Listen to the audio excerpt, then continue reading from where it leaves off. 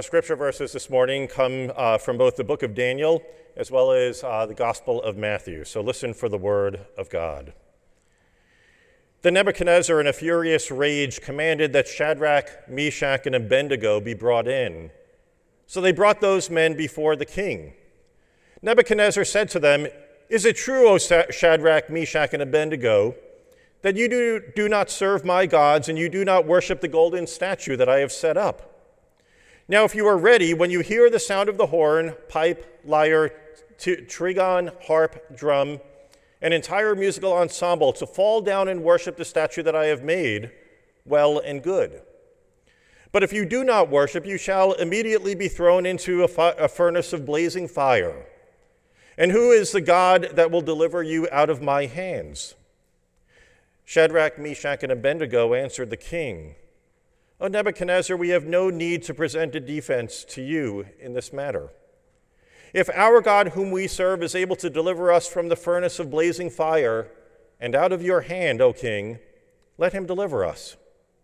But if not, be it known to you, O king, that we will not serve your gods and we will not worship the golden statue that you have set up." And we do find in the coming verses that the king makes good on that threat, and Shadrach, Meshach, and Abednego are thrown into the fire and saved by God. Actually, a very familiar story if you were here for choir camp over the summer. And then from the Gospel of Matthew, Matthew chapter 16. Then Jesus told his disciples, "If any want to become my followers, let them deny themselves and take up their cross and follow me. Those who want to save their life will lose it, and those who lose their life for my sake will find it. For what will it profit them if they gain the whole world but forfeit their life? Or what will they give in return for their life?" This is the word of our Lord. Thanks be to God. Let us pray. We thank you, Lord, that you give us the light of the world. And we pray that you will help us in this moment to come to think about how we can shine that light in your world. For we ask it in Christ's name. Amen. The book The Outsiders was written by a teenager, S.E. Hinton, about two groups of high school kids in Tulsa, Oklahoma. It was made into a movie in the 80s by Francis Ford Coppola, and it launched the acting careers of none other than Tom Cruise and Rob Lowe and Emilio Estevez, Diane Lane, Patrick Swayze, Ralph Macchio, and Matt Dillon. It's not a bad cast. And the story is about the struggle for teenage identity and community. And it has a tragic end that thrusts most of the characters out of youth and childhood and into the perils of adulthood. And two of the boys, in the midst of their crisis, share a poem with each other by Robert Frost. And it's called "Nothing Gold Can Stay." Nature's first green is gold, her hardest hue to hold. Her early leaf's a flower, but only so an hour. Then leaf subsides to leaf, so Eden sank to grief. So dawn goes down today, nothing gold can say. It's a poem about the impermanence of life and how the beauty of our beginnings quickly change into something different. Childhood becomes youth. Youth becomes adulthood, adulthood becomes aging, and aging becomes death. Nothing gold can stay. You know, it doesn't mean that we don't want gold to stay. There's so much in this life that we don't want to change, and maybe that's one of the reasons why we are so attracted to gold, the metal, the permanence, seemingly, of gold. We're drawn to it. It's been that way since the very beginning of time. Humans have always loved gold. Somewhere in your home, somewhere on your person, there is probably gold. If you are married, there is most likely gold on your finger. We love gold. It's a precious metal. It shines and doesn't go away. It increases our net value along with a lot of other things. We collect houses and cars and toys. They feel real. They feel permanent. And we want to think that maybe, just maybe, that gold can stay. We don't want to think that gold can change us. But gold does change things, doesn't it? The more gold that we have, the more chances are that we will change. Lottery winners will tell you that their lives aren't going to change if they win the lottery, but we know that that's not true. We change. We don't stay the same person. Gold acts upon us, whether or not we want to believe it. The Romans told each other the myth of Midas, who loved his gold. And when the god Dionysus came to him and promised to grant him one wish, Midas wished that whatever he could touch would turn to gold. And so he got exactly what he was wishing for. And what a great thing it was. Everything that he touched turned to gold, including his beautiful roses. But then things changed. He realized he could no longer eat because his food turned to gold. And when he touched his daughter and she turned to gold, he realized that the gift that he wanted so badly was not a gift at all. You know, gold can change us. And the degree to which you believe that you are unsusceptible to such a change is the degree to which you are likely susceptible. So Nebuchadnezzar, in our story this morning, decides to create for himself a golden statue, 90 feet high, 90 feet of gold, and it becomes a god to him. And he orders his empire that they must bow down to this god, this new idol.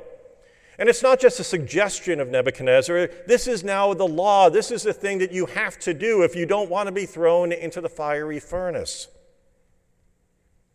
And the empire, of course, bows down. All the people, the entire nation, all the languages bow down and worship the golden statue. It's not a hard thing to do, right? Gold is never hard to bow down to. It seems as though everybody does it. Seems like a very little cost bowing down before gold. Do you remember when your boss came in and told you that he really liked what you were doing? And that they were putting in for a substantial raise and a promotion for you? There's a little bit more gold. A new golden title. By the way, there are just a few more things I need you to do for the gold. I need you to bow down to this gold that I'm giving you. Gold is never a hard thing to bow down to. And so these three faithful Jewish boys, Shadrach, Meshach, and Abednego, hear the king's order that they must bow down to this gold. What's the harm if it just means that you're going to avoid the fiery furnace? What's the big deal if the whole empire is doing it, right? But Shadrach, Meshach, and Abednego refuse to bow down. Scripture actually doesn't tell us why. No words from the three as to why they're not bowing down. There are lots of words from Nebuchadnezzar, but very little from Shadrach, Meshach, and Abednego. And so we're just left to imagine what's in the mind of these three Jewish men. And maybe it's this thought. Maybe it is that to lay hold of the golden one is to let the golden one lay hold of me. To touch the golden one is to allow the golden one to touch me. To perhaps turn their flesh into gold. And maybe it would render them as dead as the metal itself. You know, Shadrach, Meshach, and Abednego understand the truth behind it all. Nothing gold can stay. Nothing gold can live. Nothing gold can do anything to you but change you into something that you probably don't want to be. And what Shadrach, Meshach, and Abednego wanted to be were sons of God. They wanted to be followers of God. They wanted to be faithful friends of God. That's what they wanted to be. And if it meant getting thrown into the fiery furnace, then at least by getting thrown into the furnace, they knew exactly who they were. They were sons of God, and that could never be taken from them. Because, you know, the only thing that stays, because gold doesn't, the only thing that stays is not what is on you, but what is inside of you. It's our souls, right? Shadrach, Meshach, and Abednego were just trying to hold on to their souls. And there was something about that statue that was going to do something to their souls. What does it profit a man if they gain the whole world, Jesus asks, and lose their soul? Something inside of here, Jesus says, it's your life, it's your soul, it's precious, it's fragile, it's susceptible. And you have to protect it. You got to cherish it. You got to realize how vulnerable it is. And if someone asks you to bow down, best you check your soul. Harold Kushner, the rabbi, relays the parable of a West African tribe. And they noticed one day that their milking cows were not milking to the degree that they once had been.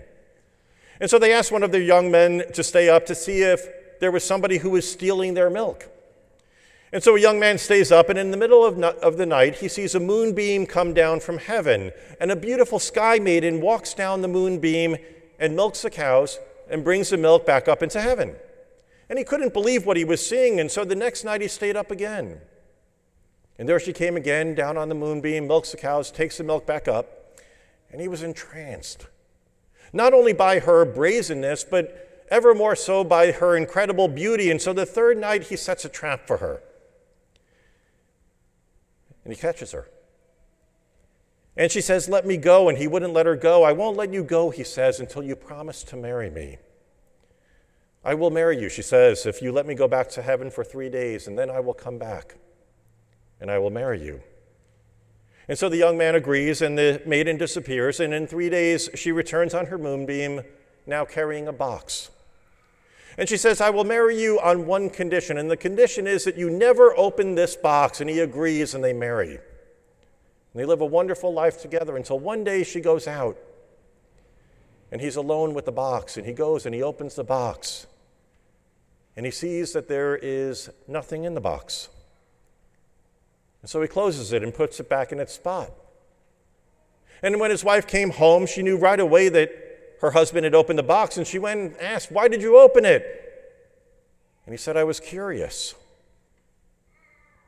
And she said, "Well, you can no longer be my husband." "Well, what's the big deal? There was nothing in the box." "Well, now you really can't be my husband," she said, "because what you could not see was that my box was full of heaven. And what was nothing to you meant everything to me. What was nothing to you is heaven to me." And when they asked Jesus about the kingdom of heaven and where it might be, he said, "You don't need to look far, because the kingdom of heaven is inside of you. You've got this box. You've got this soul, this place where heaven is supposed to be, this treasure that you are to hold on to." Calvin calls it the knowledge of God that everyone brings down from heaven. And it's this deep, deep sense that God is God and that God is good, and that each one of us is a child of God, and that I'm called in the good place in me that God has given this piece of heaven that gives my life and your life value. And there are these forces in this world that would as soon open up that box and take it away, because they only see it for what it is. They would just as soon have us bow down to a 90-foot statue of gold, or the rising stock market, or the 2020 model of this or that, or whatever piece of stuff that might be under your Christmas tree in 25 days, and will someday end up in a garage sale. And the marketers will tell you that that's what Christmas is. That Christmas can't be complete without it. But what they won't tell you is that what made Christmas complete, was the little baby who came down from heaven to the Virgin in Bethlehem, the one that brought heaven to earth in a dusty manger, the one who came so that we wouldn't forget that there is this little piece of heaven inside of each one of us. And it's so easy. It's so easy to give it away, to sell it to the highest bidder, to bow down to whatever is put in front of us. But this box that we have, that everyone has, holds something so precious, so much more precious than 24-karat gold. And it's your life, and it's your soul. And that is the only thing that is going to last forever. So when those wise ones of long ago came to that dusty place and found the child messenger from heaven, it's no surprise, was it, that they left their gold before him. They surrendered their gold as if to say, nothing gold can stay, as if to save their very souls. Because that's where the hope is, right? The light of hope that we lit today, that's where it is. It's inside of here. It's that little piece of heaven that nobody but you knows. You and that baby that came down from heaven. That little baby before whom all of heaven and all of earth will one day bow.